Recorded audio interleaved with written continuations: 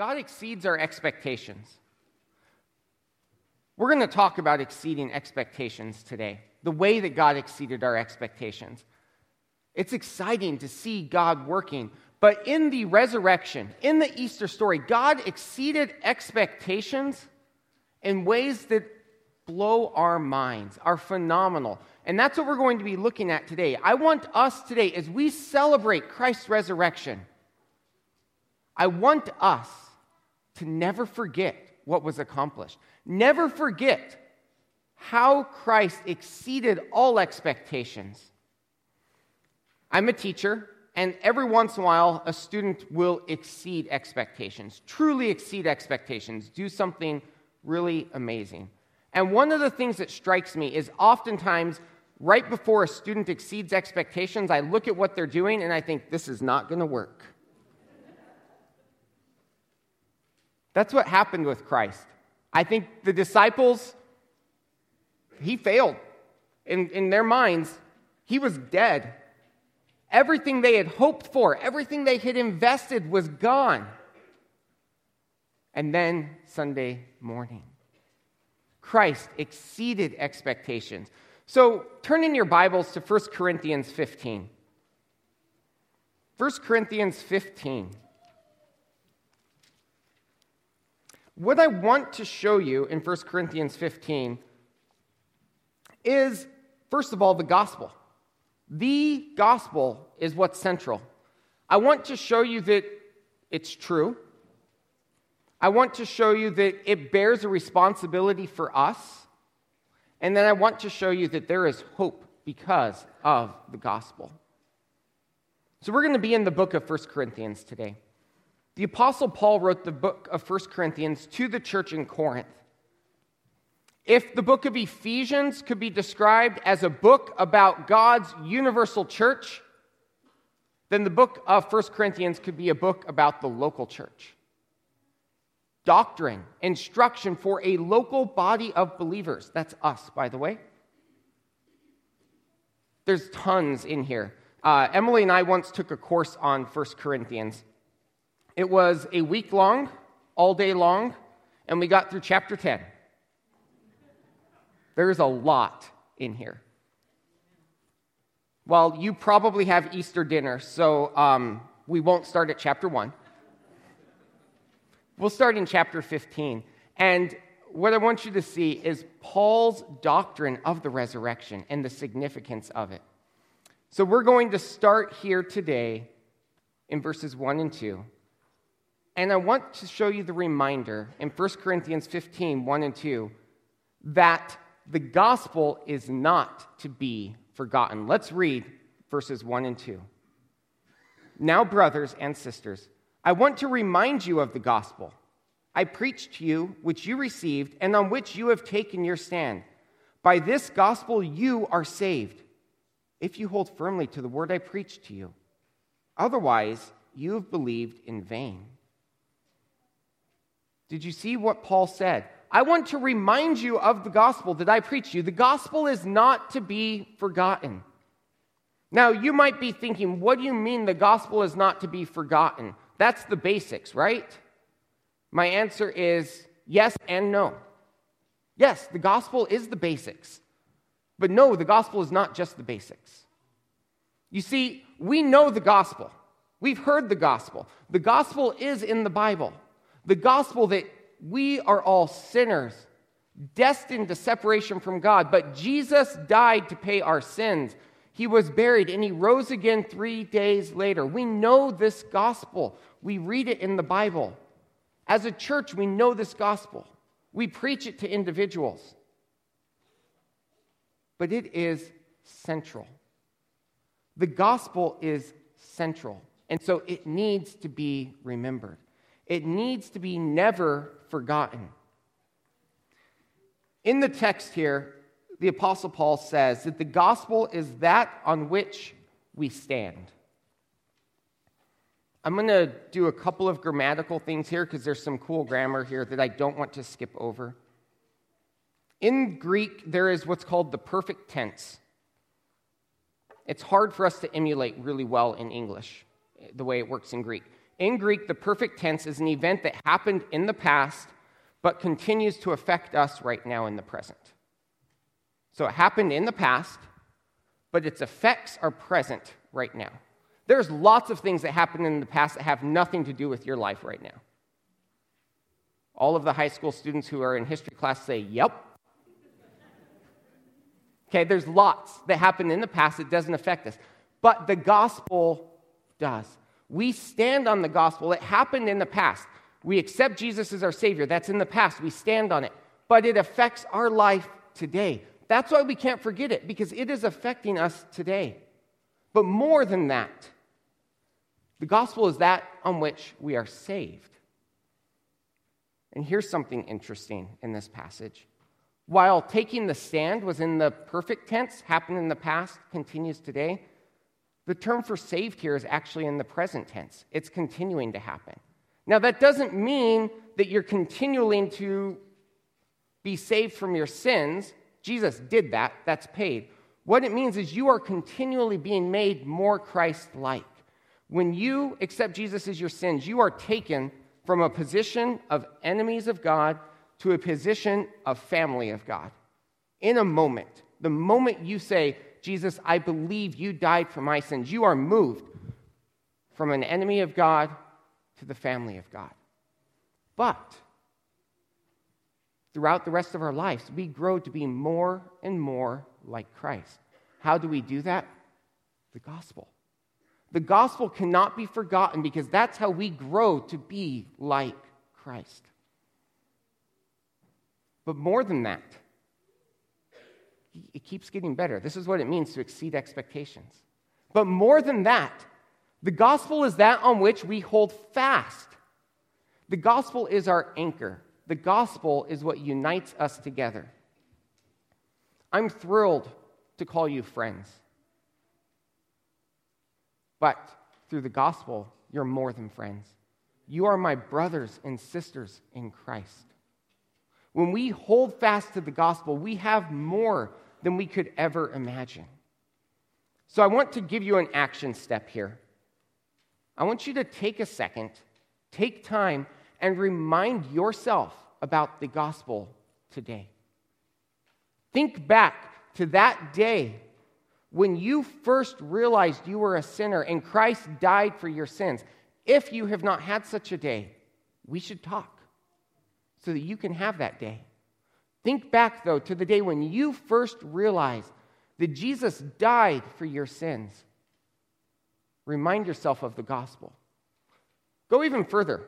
If you want to pull out your phones here, set a reminder for a week from now or 10 days from now to remember the gospel. I'm serious. If you want to do that, you can.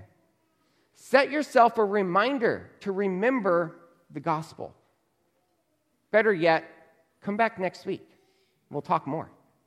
We'll remind you of the gospel. Remember the gospel.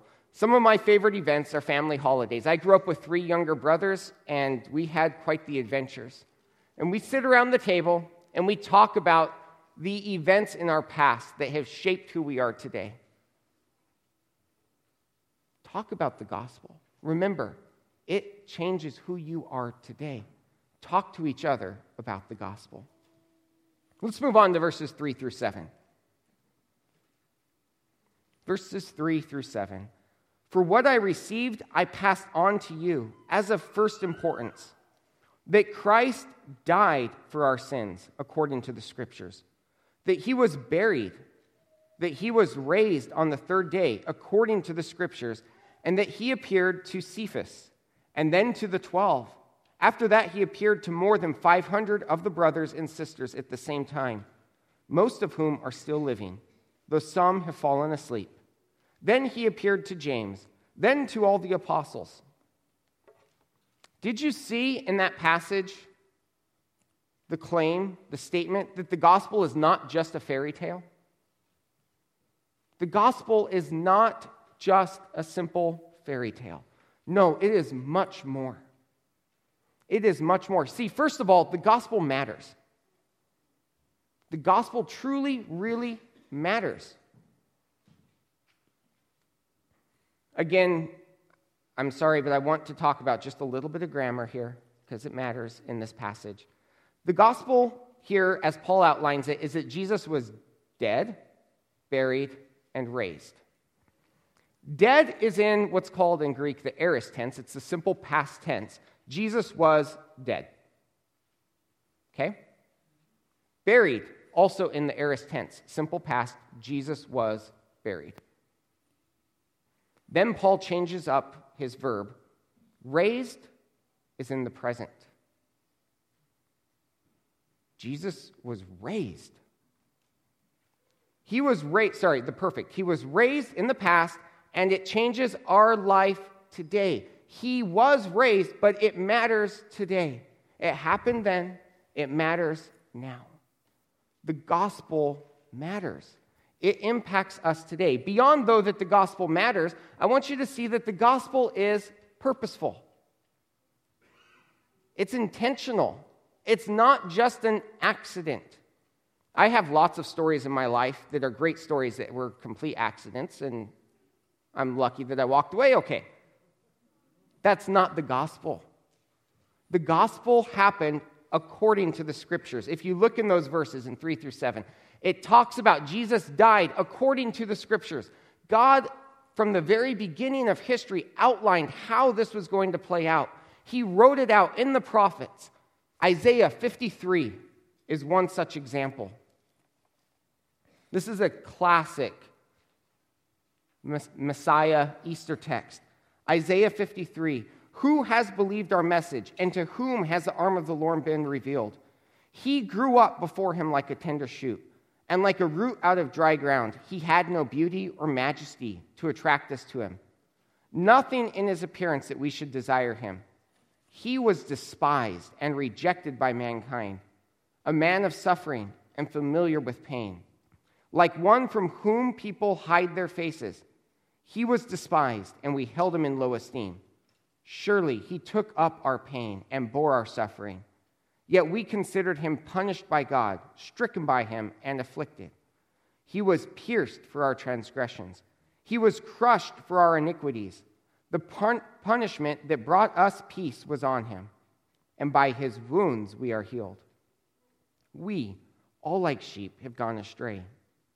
Each of us has turned to our own way, and the Lord has laid on him the iniquity of us all. He was oppressed and afflicted, yet did not open his mouth. He was led like a lamb to the slaughter, and as sheep before its shearers is silent, so he did not open his mouth. By oppression and judgment he was taken away. Yet who of his generation protested? For he was cut off from the land of the living. For the transgression of my people he was punished. Jesus was sent to die for us. Centuries before Jesus came, Isaiah told us that Jesus was going to die for us. Jesus died according to the scriptures. It was purposeful. He was buried. Why does it matter that he was buried? Because you don't bury someone that's not dead. That really is what's important there. Jesus was truly dead. There was no doubt. Nobody thought any different. He was dead and buried. He was gone. But the gospel, the good news, is that he was raised again on the third day according to the scriptures. Just as the scriptures foretold, Jesus rose the third day. The gospel was purposeful. So, I told you the gospel is not a fairy tale. First of all, it really matters. Second of all, it was purposeful. It wasn't by accident. And third of all, it was seen by many. The Apostle Paul here in 1 Corinthians 15, he says something that we're actually all very familiar with. He says, fact check me on this. Fact check me on this. Let me tell you how to fact check me. Here is a list of people that you can go to that can confirm what I'm saying is accurate. Remember, the book of 1 Corinthians was written in AD 56. That's only 23 or so years after the resurrection. That means that it was in people's memory still. Not only does the Apostle Paul say, fact check me on this, he actually gives just enough information that we know the story was well known. If I tell you, remember when the plane hit the first tower, all of you who were alive 21 years ago, you know exactly the event I'm talking about. I don't have to give every detail.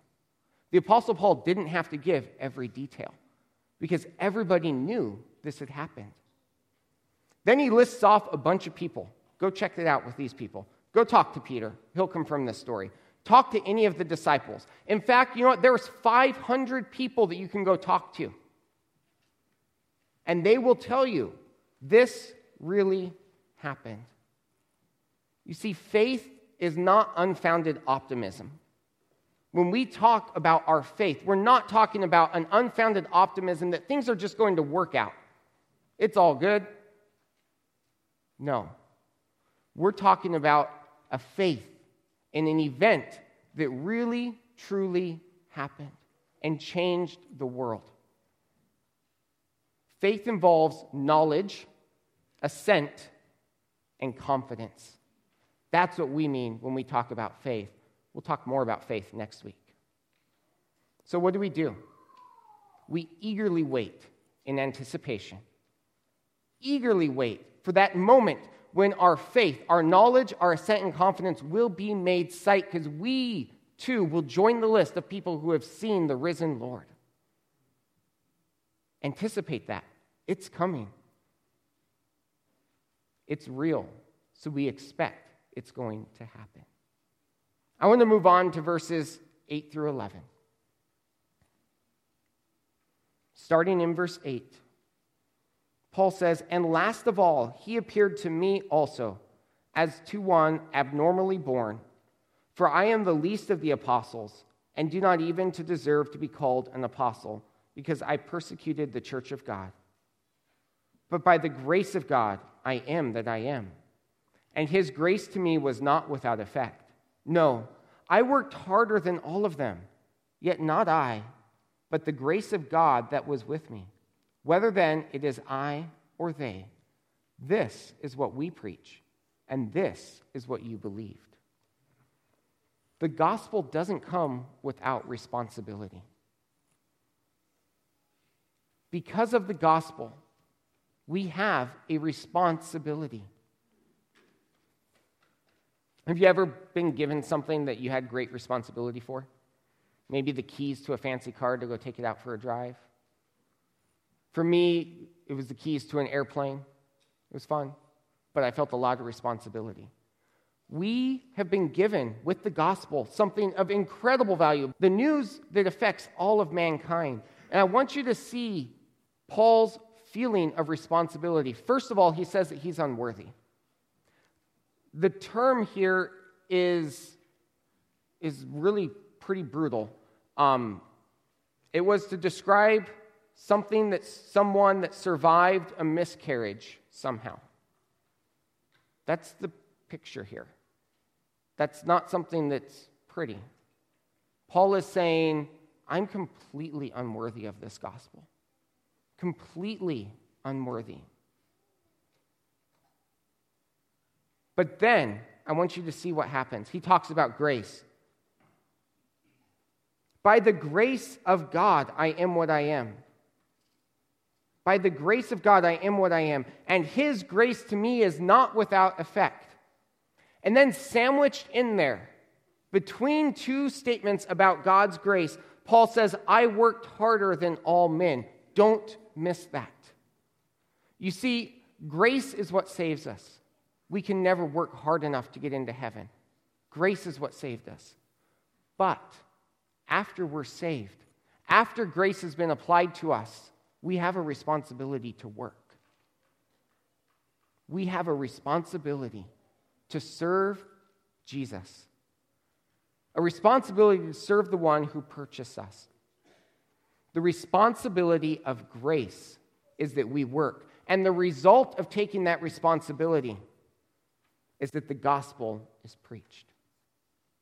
One of the things that has blown my mind in serving God is how often what I have prepared to do or what I have worked to do is not the thing that brings the results. God brings the results. But what God does is when I start working for him, God takes over and brings the results. It's not what I did. It was that God wanted me to work. He wanted me to take that responsibility, and then he took over and he gets the glory. That's the responsibility of grace. That's the result of taking responsibility, is the gospel is preached and God works. So what should you do? What should you do in light of this? Live as an indentured servant. Live for the one who purchased us. Commit to working. The Apostle Paul says, I worked harder than all of them. He poured his life into the gospel, and God used it. How are you going to work for the gospel this week? How can you serve this week, this month? Set yourself a goal. Many of you have already pledged to pray. What an excellent way to serve the gospel. Take that and work. We have a responsibility. But there's more. Let's look at verses 12 to 20. But if it is preached that Christ has been raised from the dead, how can some of you say that there is no resurrection of the dead? If there is no resurrection of the dead, then not even Christ has been raised. And if Christ has not been raised, our preaching is useless, and so is your faith. More than that, we have then found to be false witnesses about God, for we have testified about God that he raised Christ from the dead. But he did not raise him if in fact the dead are not raised. For if the dead are not raised, then Christ has not been raised either. And if Christ has not been raised, your faith is futile. You are still in your sins. Then those also who have fallen asleep in Christ are lost. If only for this life we have hope in Christ, we are of all people most to be pitied. But Christ has indeed been raised from the dead, the firstfruits of those who have fallen asleep. Thank you, Paul, for a long argument there. This is one of Paul's arguments, and they become quite dense. But what I want you to see here is that the gospel is not without more to come. You see, the gospel is that on which we stand.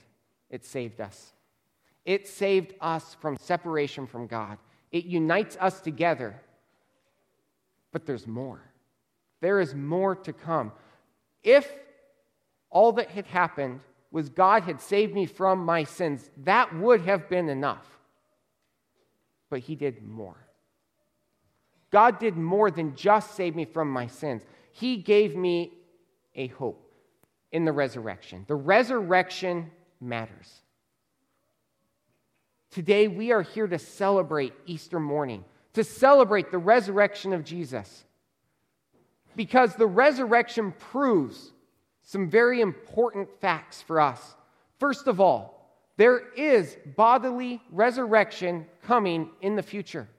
There is going to be a point where Jesus restores our physical bodies, gives us new physical bodies. The resurrection matters. Epicurean philosophers were famous for saying, "Let us eat and drink, for tomorrow we die." Can you imagine the hopelessness of that? If there's no tomorrow, what's the point of today?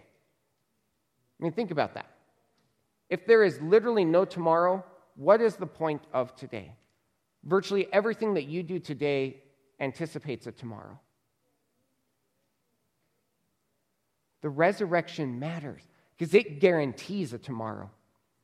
The resurrection matters because, as Paul says, if there's no resurrection, then Christ wasn't raised, which means that we're just wasting our time here.